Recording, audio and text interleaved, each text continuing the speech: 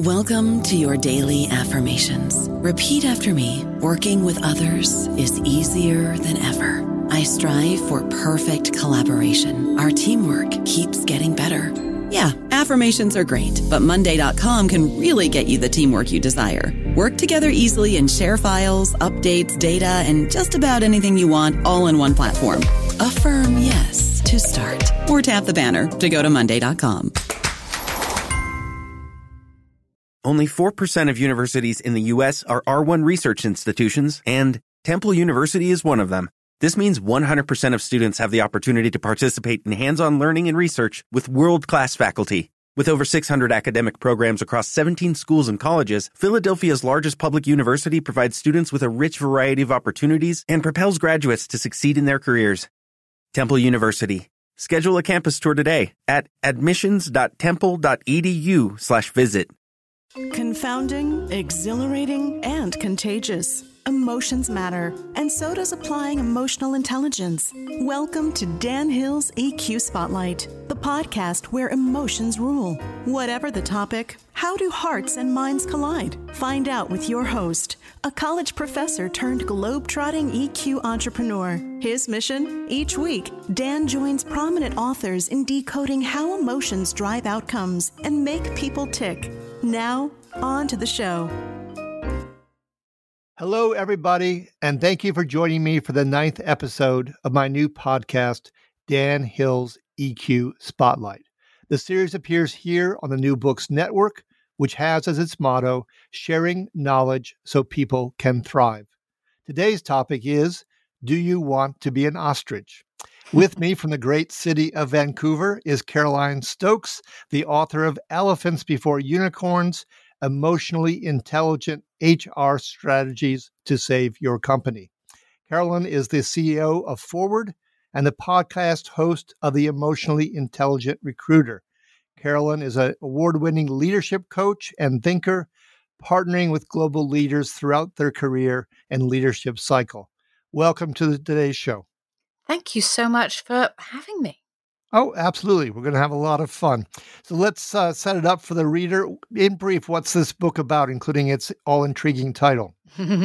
Elephants Before Unicorns, Emotionally Intelligent HR Strategies to Save Your Company is all about the elephants in the room that nobody discusses within an organization when it comes to hiring people, managing people, leading people, and then ultimately ensuring that they're able to stay for the long term.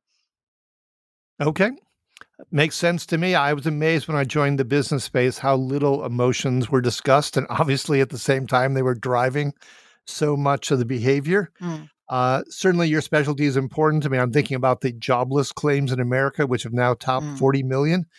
So whether it's at the executive level or elsewhere, there's going to be a lot of people trying to understand where they're going to take their career next and hopefully finding themselves in a suitable work environment.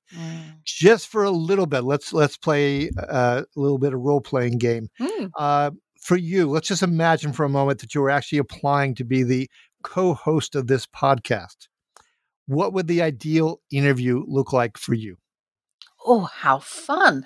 So if I was applying to be your co-host, the ideal interview, it would be that I will have researched you beforehand, understood your podcast inside and out, had a view on where it could go or some kind of real connection and real deep connection on how you're doing it.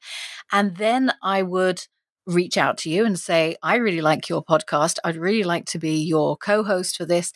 This is what I can bring. This is what I can do. And then the interview would basically happen. It would be as casual as possible to enable every party to really communicate authentically. And there's a lot of negativity about the phrase authentically, because people think, if they're authentic, then they're going to be oversharing with things or whatever the situation is. But it's really about being able to have those very frank conversations about where you see the future being for a particular project. So let's call your podcast a project. And if I was to apply for your for that role, that fictitious role, what I would do is when preparing for it is really understanding what the opportunities are, and then to try and have a dialogue and to collaborate in the interview, versus a case of you asking me lots of standard questions and it feeling quite jilted. And, it would be about having a real, genuine conversation to see whether or not values, aspirations, and various other aspects align.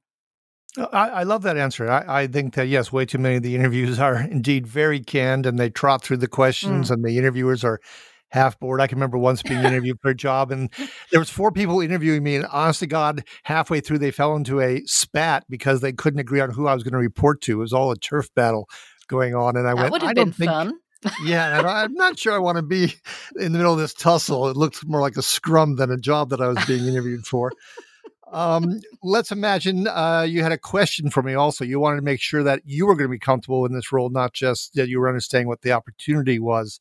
What might be a key question that you might come back with? Well, if I wanted to find out whether or not we were compatible, I would ask you questions like, who was your favorite colleague, or who was your favorite direct report? Who, for this particular role, I would say, who's your favorite co-host, co-anchor that you really enjoy listening to? What are the dynamics that you really appreciate? What kind of, how do you see the podcast evolving? How do you see things going? And then I would ask, on your worst day, how would you want me to handle you? And that's quite a cheeky question, because a lot of people will be like, well, I don't have my worst day. And the reality is that we all have our worst days. And if anyone can speak candidly about that, and I don't know too many people that would use that question in an interview, but if people are able to speak candidly about what their worst day looks like, what their best day looks like, and how they're able to manage that, then you're looking at the beginnings of a good relationship. Perfect. Well, there's so many things I like in this book because it really tries to push back against the orthodoxy that's kind of solidified in the space around HR and so many aspects of it. One of the is the boarding process you actually have, or the onboarding process for a new employee. In your case, often it's an executive that we're talking about. But you mentioned several members, I think it was actually 4 people, would do a review of the new person's role not long after joining. There was also a 100-day review. I liked both of those. They've never happened in any job I've ever become part of.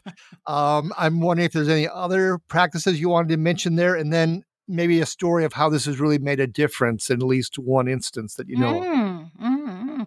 So just to clarify for the listeners, the program that we have with the 100 Days Coaching was born from me joining organizations in the 90s, because I'm a mature woman, and back in the 90s I was working for Sony and Virgin and Nokia and agencies and various roles whereby I was really focusing on brand marketing and public relations and so on.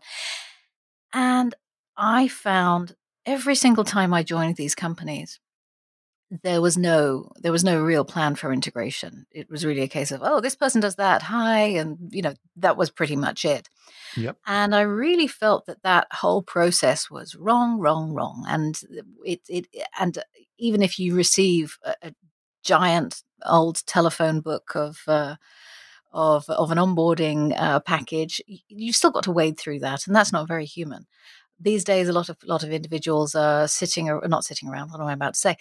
These days, people are very focused on providing videos and what have you, which is incredibly important, even now, even more so, I think, due to COVID times. But the whole purpose was that in the first week, you have to have a meeting with all of the stakeholders. And it really needs to be driven by somebody that is unemotionally attached to the outcome, to the process, to the people, because what invariably happens is that you have biases and you want to be able to push things through in a particular way. But that day 4 meeting that I have, which is a stakeholder meeting with the new hire, is driven to create the environment of, where are we? How have we done? What have you learned so far? What are the opportunities? What are the challenges? And what are the goals for 30, 60, 90 days? And you're really looking for lots of different lenses and perspectives of people's concerns, and what they expect out of this new hire, and what the protocols can be and what the meeting structures can be and things like that, which is just a really great grounding exercise. And not enough people do that. And I have to say, when we do this with individuals and their new organization, the organization and the new hire really appreciate it, because for the first time they have some form of clarity. Now, remember, clarity doesn't last forever. Things change very rapidly. Sure. So then that individual will have that stakeholder session for an hour and a half to really get a good understanding of what the role is about, what the expectations are, and what the challenges are. It might be, you're not going to get anything out of payroll. The payroll are just really terrible at this. How are we going to fix it? This is something that needs to be fixed for whatever reason. So you've got the 4 days. You've got that very important meeting, which puts a stake in the ground on exactly where the opportunities lie. Then moving on from that, they receive coaching every single week. This new hire receives coaching every week, which is obviously confidential because I'm an ICF accredited coach at PCC level. And what happens from that particular point is that every single week they're coached. They also go through an EQ assessment, which accelerates and expedites the actual integration and understanding of that person 6 months faster than any other program that I've used, or any other tool that I've used, simply because, as you said earlier, you're talking about emotions. What emotions are likely to get you into trouble? Because whatever emotions got you into trouble potentially with your previous employers, or what you experienced, is going to be showing up again in some way, because you bring your baggage with you. I mean, it's very easy to do that. Then after that, you then have another 50-day kickoff meeting with everybody. And then at the end, there's a 360. And the 360 is really important for obvious reasons. You want the new hire that has just joined, often they don't get to hear how well they're doing or how not so well they're doing. Much later on, when, let's say, the rot starts in for whatever reason on whichever side, and it provides a really good launching point for the individual and for all of the stakeholders, again, to be able to think about the strategy of the individual and the organization and how that all ties in, because usually everything is happening in different directions and everybody gets confused and super duper stressed. So that's the program, and it's a 100-day program. There is a person. Your listeners may know of this person. His name is Michael Watkins. He created the book called The First 90 Days, and he has a program. It isn't connected to that particular program. It's a very different system. This is more about a coaching kind of process rather than being very specific about those organizational challenges or anything like that. It's really aimed for the individual, not necessarily for the organization. But of course, the organization benefits quite significantly from it. Yeah, no, I really like this kind of approach. I mean, when I joined corporate life, I remember I had a job description. I show up the first day. They decided to assign me 4 direct reports, which utterly changes my job description. Mm-hmm. I come to realize that 2 people who will be my colleagues who were previously in the position, one was essentially booted from it. He's my enemy, from the get-go, not because of anything I did or who I am, just because he was disgraced in the job. And so if I'm not disgraced, then I'm better than he is, and he hates my very hard. It's complicated. Yeah, lots of fun stuff. So speaking of the rot setting in, there's a pretty stunning statistic, if I remember this correctly, that CEOs, the turnover rate for CEOs in their first 18 months in the job is 50%. If I heard that correctly, my basic question is, why? That is a huge number. It's a really great question, and I don't know if I'm going to be able to answer it in a satisfactory manner. I think it's because there are usually so many moving parts associated with that. And let's take the most emotional angle, if we could. Let's take the most emotional angle. Lack of trust, usually, for the new leader. Lack of engagement in what the vision is with the CEO, and a lack of genuine understanding about where the CEO wants to take the organization forward. So if you look at that great big, let's call it chasm of understanding, you're in a situation whereby if you're unable to move your people forward, your CEO is there to really make some significant changes very, very quickly. And that CEO is going to gather the followers that are going to make that happen in a very fast and productive way. So it's all about relationships. It's about relationships. It's about leadership. It's about communication, and the underlying aspect is trust. Okay, so it's not the intellect necessarily. It's not the energy level. It's really their ability to foster rapport, loyalty, get emotional momentum within the organization. Yeah, but I would say on what you just said there, that everything is emotionally connected to that. So if you do have a CEO that maybe doesn't have the same dynamism or isn't regarded as the same form of charismatic leader as the previous CEO that left to go and work for a more successful company, you've got that perspective that needs to be turned around. And once you realize that that is actually a challenge for the organization because people have a certain expectation of what that person should be, that then is your elephant that needs to be sorted out. And that's where you need to be able to help control. I'm going to kind of put my PR hat on, which is you almost have to limit the amount of damage that those expectations might cause by being able to create a very, very clear, have a very clear communication program within the organization so that people buy into this new vision that the CEO will naturally have. And also what happens as well is that often people think that when a new CEO comes along, they're going to change the environment so quickly. So here, let's talk about emotions and fear. If people are fearful of their jobs or their department, all of a sudden you're going to have rival conversations and behaviors taking the center stage, which of course is not the point. Yeah, no, change involves the risk of something changing that I don't want to have change or changing a direction I don't wish for. So fear means basically the new CEO is the embodiment of danger. Yeah, and could be, yeah. For those people. Yeah, it's either excitement or danger, and either way, there's a whole bunch of emotions associated with those, and the behaviors follow suit. Okay, let's drop down a level, maybe below the CEO, but still an executive, or at least maybe a senior manager, a VP or something. When it comes time for the dreaded feedback, because it's hard to take feedback, it's sometimes even harder to give it. And you mentioned in the book that there's this false dichotomy between the pushover boss who makes the review, essentially a nothing burger, or the bully boss. And there has to be, of course, a better third option. But if we just kind of go through this, the pushover boss, the bully boss, the better option, when we get to that review, what are the emotions involved? We just mentioned fear, but obviously we got anger and disgust and contempt and happiness, sadness. Where else can we take this conversation in terms of that feedback session and the nature of the boss? So the 360 that I produce is completely different to the way that you're describing.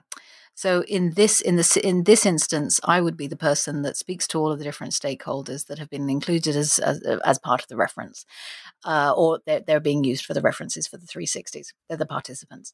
Let's say I speak to 6 different people of various levels. I will ask them a series of questions and get various points of information, and then identify the themes which enable me to be able to, when I'm presenting the feedback or the 360, it's done verbally.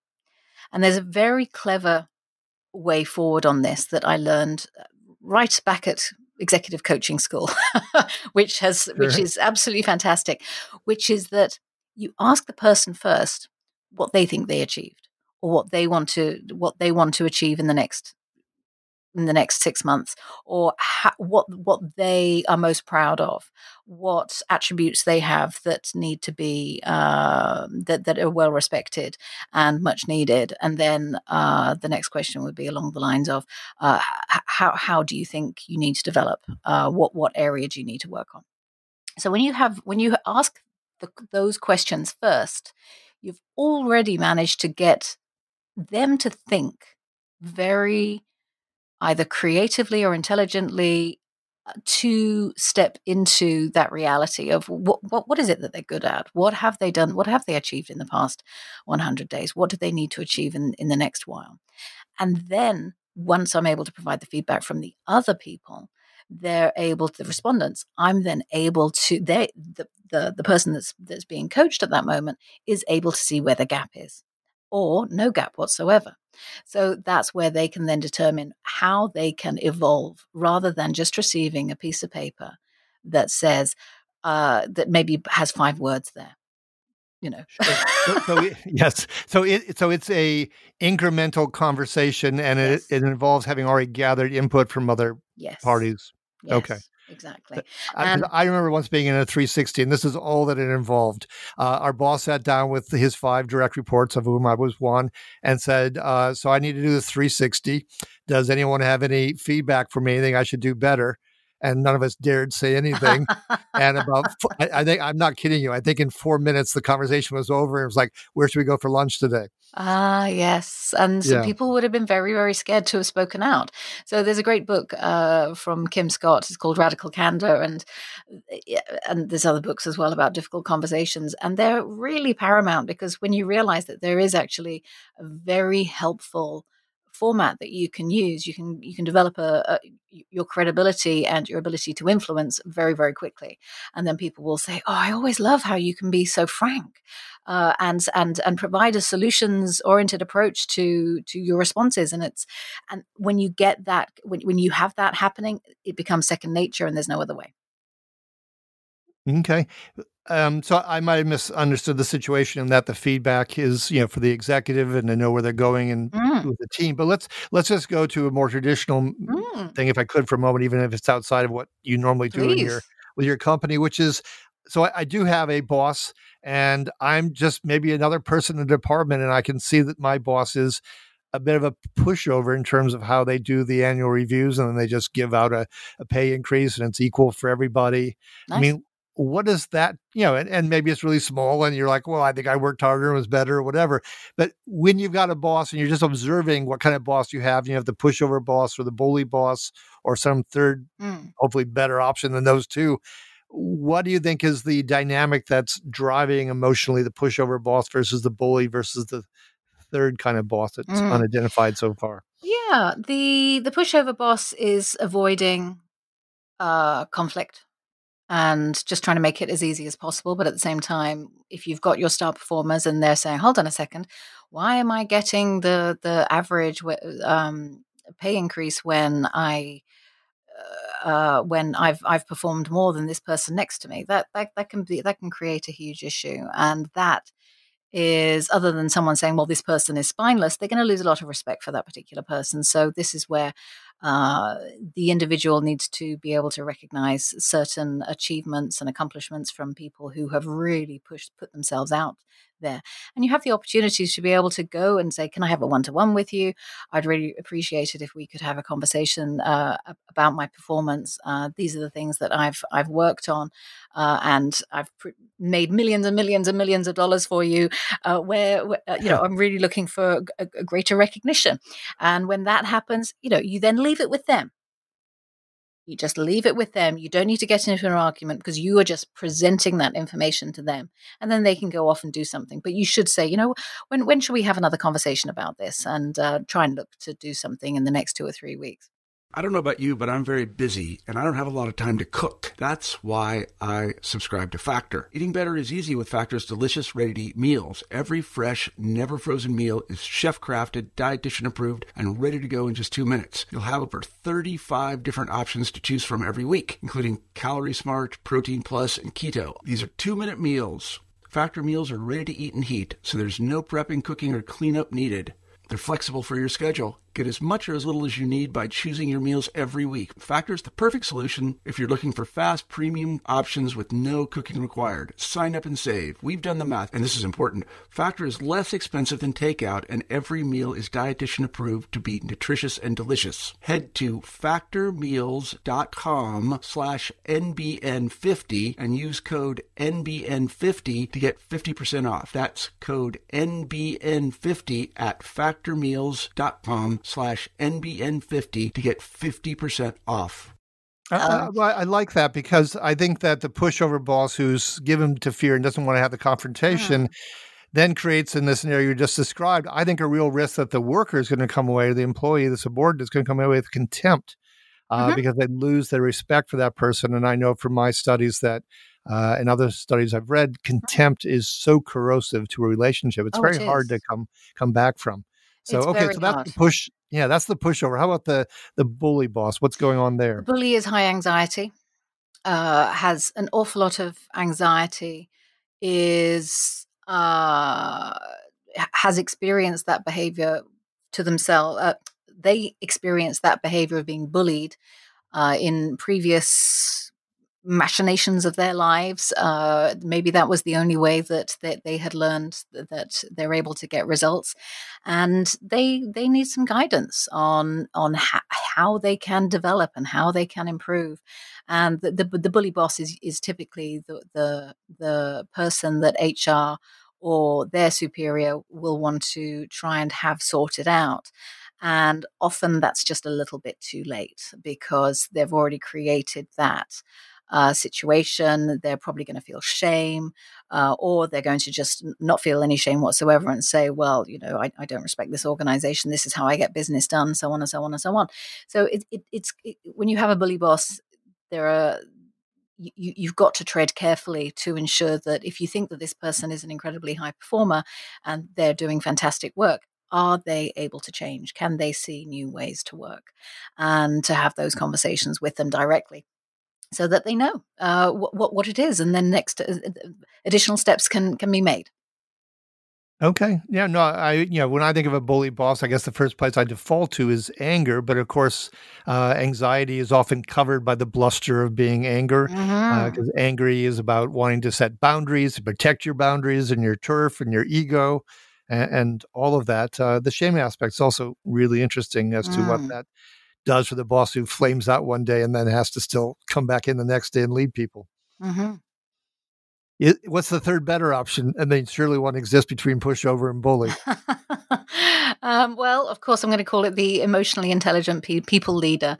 Yes. And that requires the person to really understand that people are the most important part of an organization, which I know is very challenging right now in the time of COVID, because so many interactions just don't happen anymore. The casual sense of learning or finding out what's happening with an organization through the power of osmosis, because you're just hearing and listening, isn't happening anymore. So it's a very, very difficult time for remote workers to really feel connected to their people, which means you have to try even harder. You've really got to get a sense and definitely get a coach. I was coaching somebody just last week, a week before actually, and I said to them, have you checked out the morale of your team? They have a team of 100, and they said, oh, they're fine. Everybody's got what they want. And a week and a half later, 2 people resigned, and I'm like, no. This is a major earthquake. People have resigned. They're moving on to other roles, and they're very successful with that, because clearly there are certain aspects of the business and the organization and the way they're operating is just not meeting their satisfaction. Sure. Well, I mean, what are the odds that 100 people are fine, especially when the world's going through a tsunami of crises? That seems like denial. Well, or not even being aware of it, because they're just so focused on different aspects. So when you look at the EQ, so I use the tool, the EQI 2.0, which is the Reuven-Baron process that was initiated at around about the same time that Daniel Goleman wrote his book back in the early 90s. And the interesting thing about that is that when you look at human nature, there are all of these different components that need to work at the same time. And when you've got this, people are feeling that they're just not being listened to or heard or understood. They're going to react It's just like an experiment with lively chemicals. You're going to get some pretty interesting reactions. Yeah, no, well, makes me think of pain, which makes me think of sadness and a sense of isolation and perhaps helplessness, none of which is a good cycle. This kind of feeds pretty naturally into my next place I wanted to go, which was diversity, because we've got obviously the Black Lives Matter protests. We have the recent U.S. Supreme Court ruling on LGBTQ. We have the DACA ruling. And yet I can think back to just a few years ago, I was asked to speak on diversity and emotions for a Silicon Valley company. Everybody was invited. The intention, quite honestly, was to get the white senior leadership to come. Not a single person attended. The upside of that was that people were quite honest about the sense that they'd been hired in, but they were not included in the organization as far as they were concerned. And I could not believe how authentic and honest people were. The amount of pain, psychic pain that was in that meeting was phenomenal, more so than any other corporate event I've ever done. I'm so sorry to hear that. Yeah, no, it really shook me.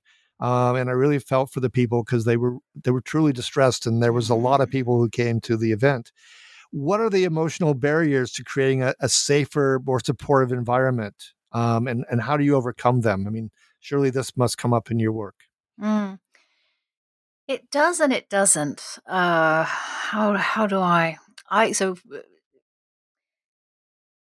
in terms of what is happening with Black Lives Matter now, for example, and LGBTQ, the rate of change is not. It's almost incomprehensible to the majority of people that are just unable to empathize with the challenges that these people face. So it's absolutely imperative that organizations, and I write about this in my book, that organizations really do become more sensitive about different people, because from a society's perspective, we are advancing much faster than most corporations do. Unless you're Microsoft or LinkedIn or any of these organizations that, have a giant marketing workforce to be able to make sure that they're able to ensure that their external employer brand looks good. You've still got to ensure that your internal work and your communications are absolutely authentic. Just at around about the time that the Black Lives Matters movement was brought back very abruptly to life a couple of weeks ago, people just weren't thinking about it in those terms. And I think we've now got to a point where, well, I'm glad to say we're now at the point where it's become a norm that if you do not understand what Black Lives Matters mean, then you're not part of the solution moving forward. So really, and I'm pretty sure I'm not answering your question properly. Don't worry about it.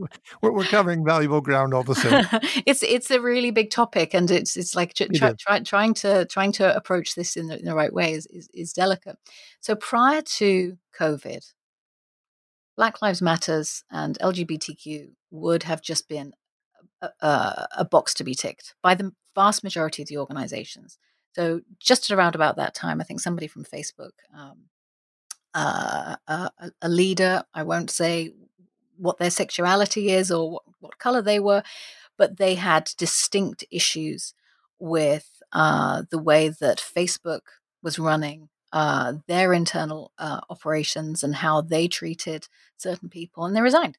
And they advertised it, or they stated it very, very clearly on a LinkedIn post. It's like, I have quit. I do not believe in Facebook's internal racial equity plans internally, and that was a really big move. I have no idea where this person is now or how they're moving things forward or anything like that. But what that does tell us is that organizations need to integrate people, every person, equally in however that individual wants to be recognized. And that's absolutely important. We're not in the 1970s anymore.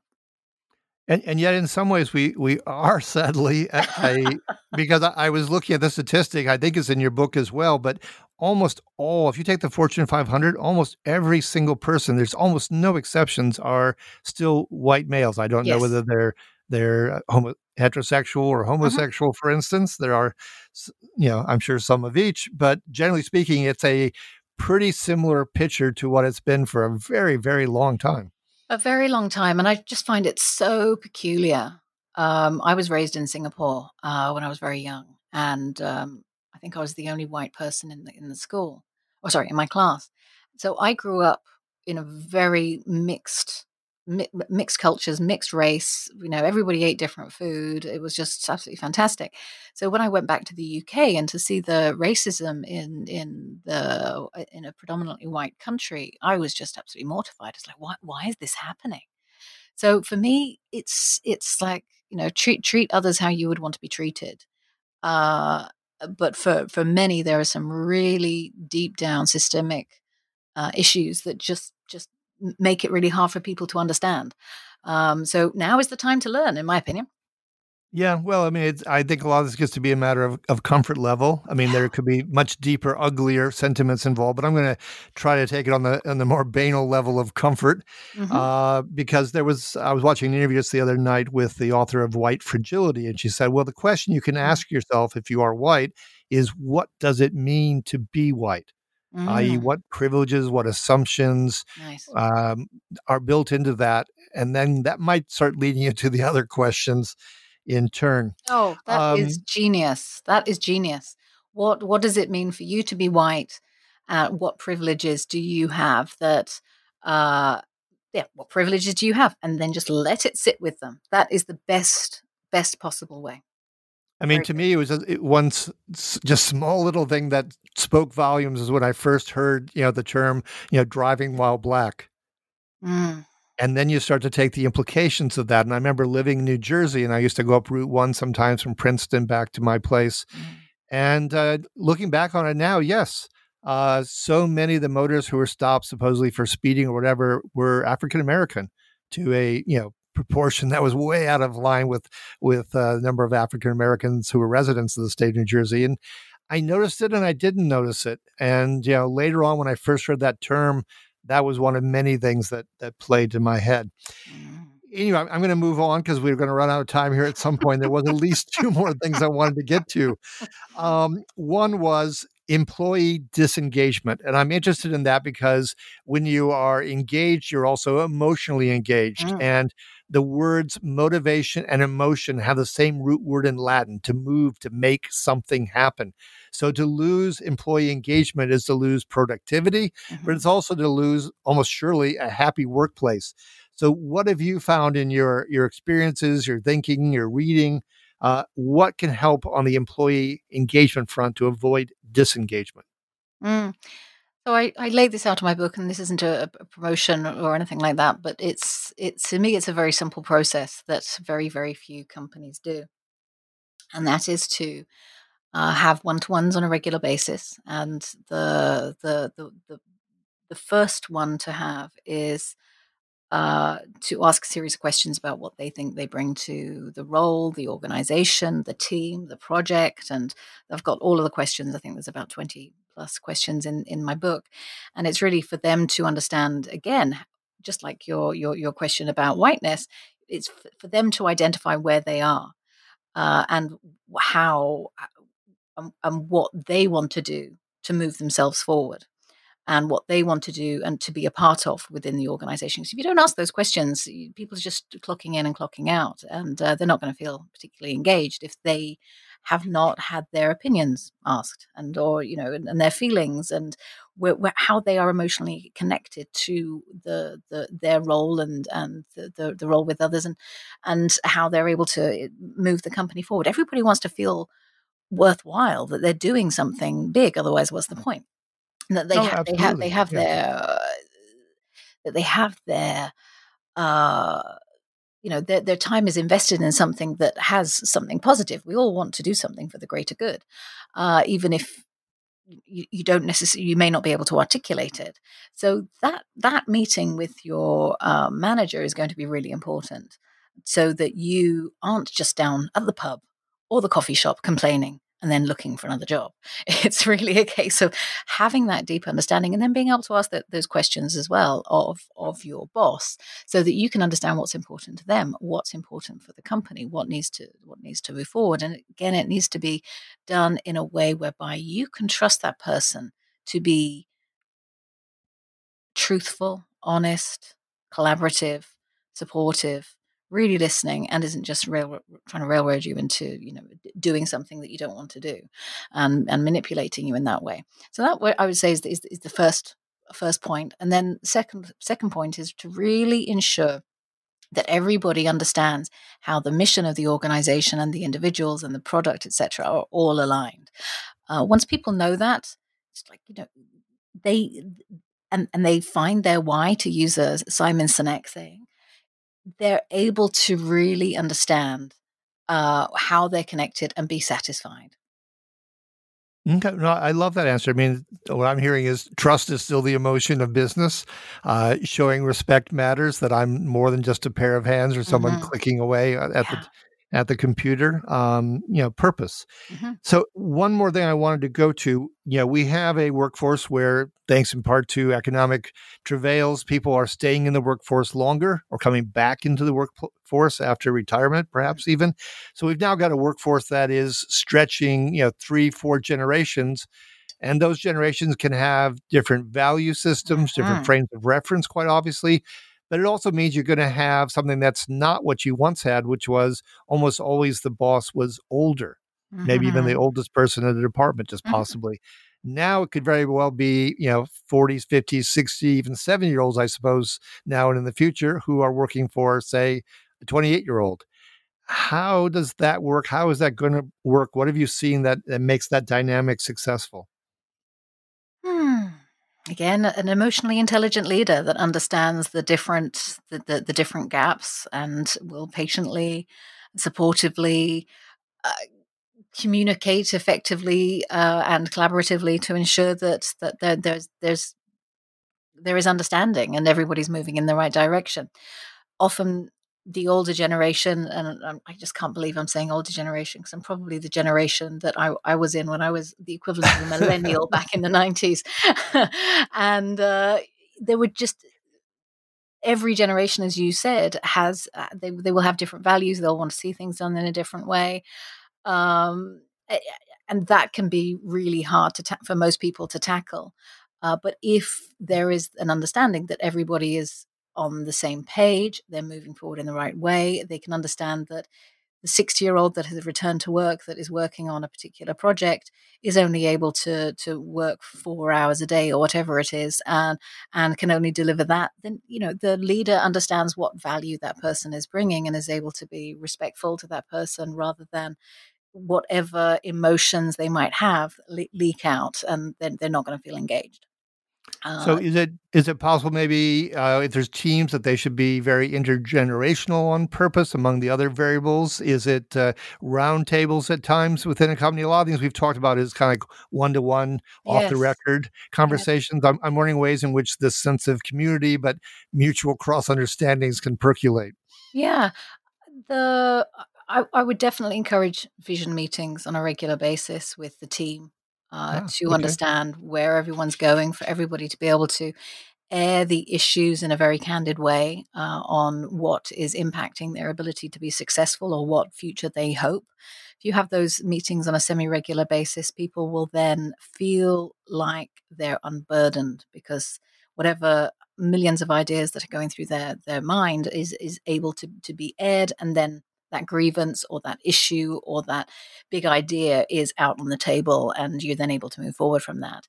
So yes, the one-to-ones are very important, but also the group meetings that I host as well for the leaders, for the entire stakeholder group. So alignment and a future vision can be created so everybody's on the same page, because that's the most important thing. Everybody needs to be on the same page so everybody can work on what they bring. Sure. Makes sense to me. So I would say our time's about up, sadly enough. I think I could talk for another hour happily on this topic. It's really just so important. I can remember when I was in corporate life, I was in charge at one point of an annual report. That was for the shareholders. I wanted to create one for the employees, but I couldn't get buy-in from senior management. They didn't want to waste money. Yeah, on an employee annual report. So it went by the wayside. Anyway, for everybody, this has been my guest, Carolyn Stokes, the author of Elephants Before Unicorns. This has been episode number 9, Do You Want to Be an Ostrich? To check out other episodes or my books or other activities, including my appearances on other people's podcasts, feel free to visit my company's website at the obligatory 3 Ws, sensorylogic.com. If you've got a follow-up question for Carolyn, including, the question we didn't get around to, do you want to be an ostrich? You can send me an email at dhill@sensorylogic.com. If you've enjoyed the show, you can, by all means, give it a rating, a review, anything like that can help. And then I like to close each show with a epigram that I think is apropos to our subject matter for the day. So in honor of the British female guest I have, I'm going to take J.K. Rowling, who said, "Destiny is a name often given in retrospect to choices that had dramatic consequences." Until next time, be kind, and by all means, stay safe.